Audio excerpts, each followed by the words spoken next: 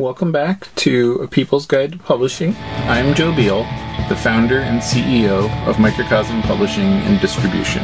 I'm also the author of A People's Guide to Publishing, which distills what I've learned from selling millions of books over the past 25 years. I'm Elly. I'm the editorial and marketing director here at Microcosm. We are an independent mid-list publisher based in Portland, Oregon. We have 14 employees, over 650 titles in print with 20 to 40 new books per year, and we distribute thousands of titles from other publishers. We started this podcast so that we can share what we've learned with newer publishers so that you can learn from our mistakes. Or maybe you just want to understand the publishing industry. This week, we are going to talk about things that we disagree about.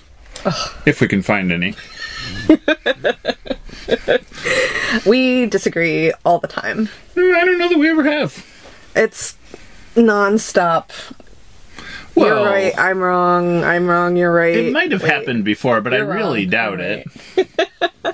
It seems very unlikely. I mean, okay, to be, very serious, we are often on the same page, and the reason I wanted to do this episode is because sometimes on this podcast it feels like, Joe says something and I'm like, that's right, and I say something and he's like, that's right. Well, occasionally he's like, that's actually wrong. Mm-hmm. But that's, a matter of, factuality. Semantics.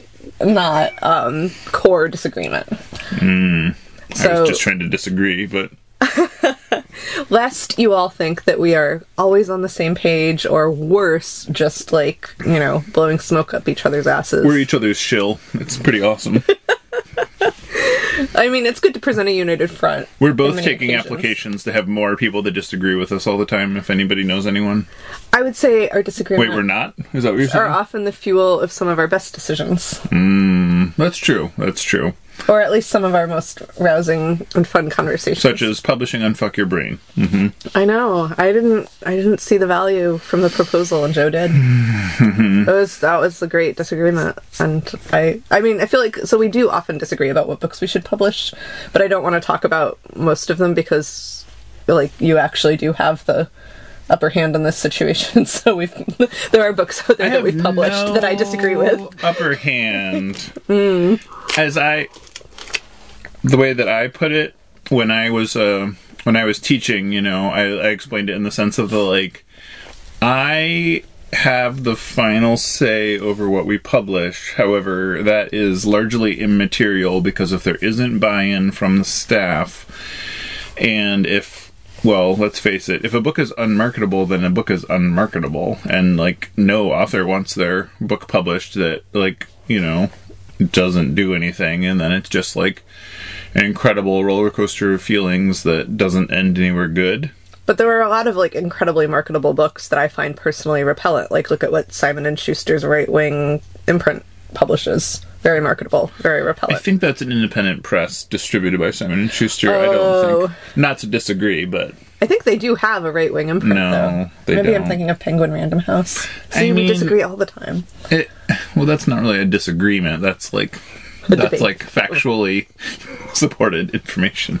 But so a lot of these, and this is sort of when Simon & Schuster did attempt to, there's a factual minutia of thread in what you're saying. So when Simon & Schuster attempted to publish Milo Yiannopoulos, that was when the world rebelled, and they were like, no, right-wing ideologue wingnuts belong on right-wing ideologue wingset presses. They do not belong on major publishers. Mm-hmm. And then you're maybe thinking of, the variety of people who were published by... Oh, it's Hachette I'm thinking of. They have that Main Street imprint. Well, they did, and now they fired the editor. Yeah, after a recent controversy. And it's kind of the thing. I was listening to a podcast that was not our own the other day, and that one had a piece about, one of the hosts used to work at Oxford and talked about the process of all the scientific books that Oxford would receive pitches for, and the publishers would deem a book marketable, but then it wouldn't pass peer review because the facts in the book would be wrong, or it just would be written by a person that was not of academia, so they didn't know the current research or sometimes what they were talking about, and then they would see those same books that would get published by other presses and then see them on the shelf and then know that all the information in the book was wrong. And to think of so I think there's definitely that sort of problem, and the way they focused the frame around it was when you think about a book that will sell, you have to really, this is how you end up with all these, Matt Gaetz will probably have his book out in a year about how, the left was out to get him. Hacked his Venmo account. Can I bring us back to the topic at hand, which is things that we disagree about? No, you may not. So, we can disagree about the marketability of a book, and one of us is right and one of us is wrong, but I feel like the true disagreement is when, one of us thinks the book is amazing and the other person is I don't like that at all, Mm-hmm. And then, to me, it's normally I will allow anything, I will stand aside through any decision where I'm I do not see the merit or value of this, but I can recognize at least that it has an audience and it's highly marketable work. And it fits within our mission. Yeah, even if it's not for me. I know, and I think we've both had to kind of be in that role of stepping back and being I'm going along with this one. Mm-hmm. Despite my disagreements. Mm-hmm. Not naming names. And I don't really care, I care what we publish, but I don't care. It doesn't always have to be to your taste. Yeah, many years have gone by since every book we published was to my taste. What else do we disagree about? Nothing. So, you brought this up, actually, last time we talked about it. We often have disagreements about that line between fiction and nonfiction. Where does that fall? No, we don't. Oh, do we ever? Yeah, so I suppose, and it's kind of the thing where, to me, I once suffered through a publisher meeting where people, wanted to vehemently argue that as soon as you change the names of real people, then a book is no longer a memoir, even if it follows the form and function of a memoir otherwise, which I just, couldn't do anything but roll my eyes, where I'm once you're putting that kind of hard and fast rules on something, it's you're really taking the fun and the point out of publishing, which is expanding people's worldview and imaginations and concept of things. I feel like there's something to be said for intellectual honesty, though. Oh yeah, intellectual honesty. Changing the names so you don't get sued, or so people don't get doxxed or whatever. Yeah. I feel like that doesn't make things fiction, but I do think that my line for what is fiction is much closer than your line. Well, I think it's just I think you, having worked as a reporter, see sort of a different set of criteria, whereas to me, when I'm making that distinction, I'm okay, did these things really happen? Is this person excluding facts that would take away from their narrative, or are they telling the story to the truth of how they know it, not just the truth of how they want to see it? And, and that is ultimately, and sometimes you will construct things for comedic effect, but you won't, you're fundamentally telling the truth. But by your definition, historical fiction could be nonfiction if it was really closely researched. How would they know? Lots of nonfiction is written by people who weren't there. They do reporting on it after they research it. Mm-hmm. Right, but it's, you have first-hand sources, you have strong accounts, and it's the part of that is the difference. The way I see it is even into the 1800s, even the 1900s, the New York Times would often write a reporting story in a way that was in no way factually accurate, to sort of make it more interesting. That doesn't make it nonfiction. Right. But it was, the rule and the order of the day, and I think that's sort of how things are shifting and perceptions are changing. I completely disagree.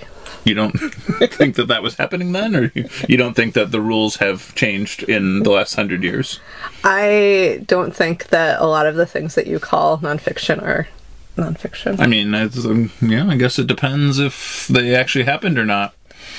And my account of this argument will be very non-fictional. I'm sure it will. I mean, I do like that you're, like, inclined to, I appreciate that you're, like, willing to find the truth in things, whereas I'm a little bit more skeptical and I'm always looking for where the lie is. I find the fiction, too. I mean, I had an event this week where someone kind of told me some stories, and then when I went and I evaluated all those stories, I found that they were not quite all true.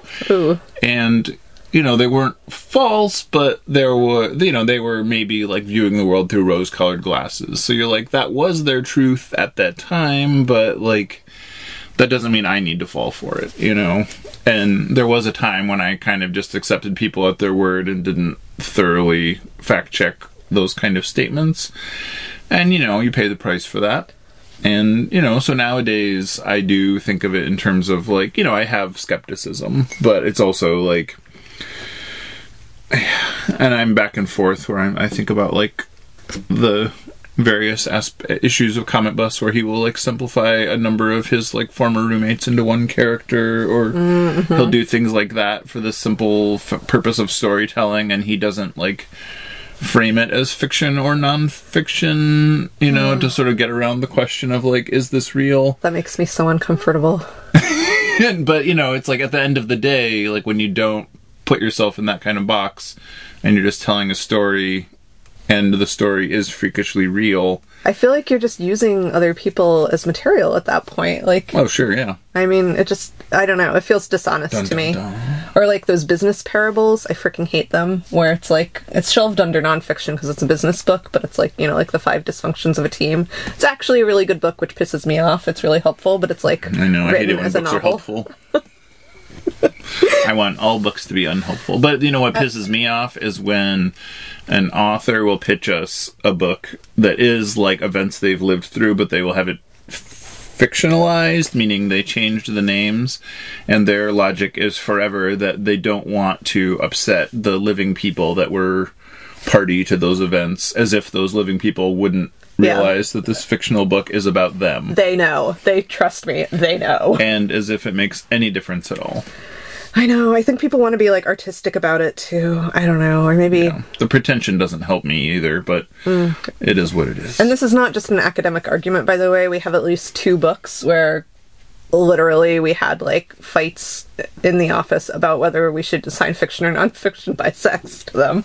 And it's, you know, part of that is, like, a marketability question. It's like, where are people going to find it? Where are they going to, like, That's you know, so cynical. how is the right person? Well, that's what it is, though, is, like, you're trying to put, like, the only reason any of those things exist is so the book finds its audience. So, Thanks for joining us once again. please send your questions to podcast@microcosmpublishing.com so we can answer them on future episodes. And please give us 5 stars on iTunes and everywhere else that podcasts are reviewed.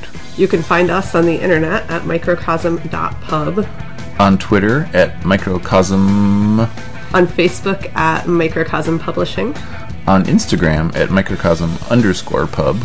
and here in Portland, Oregon on North Williams Avenue. Thank you so much. Have a wonderful week.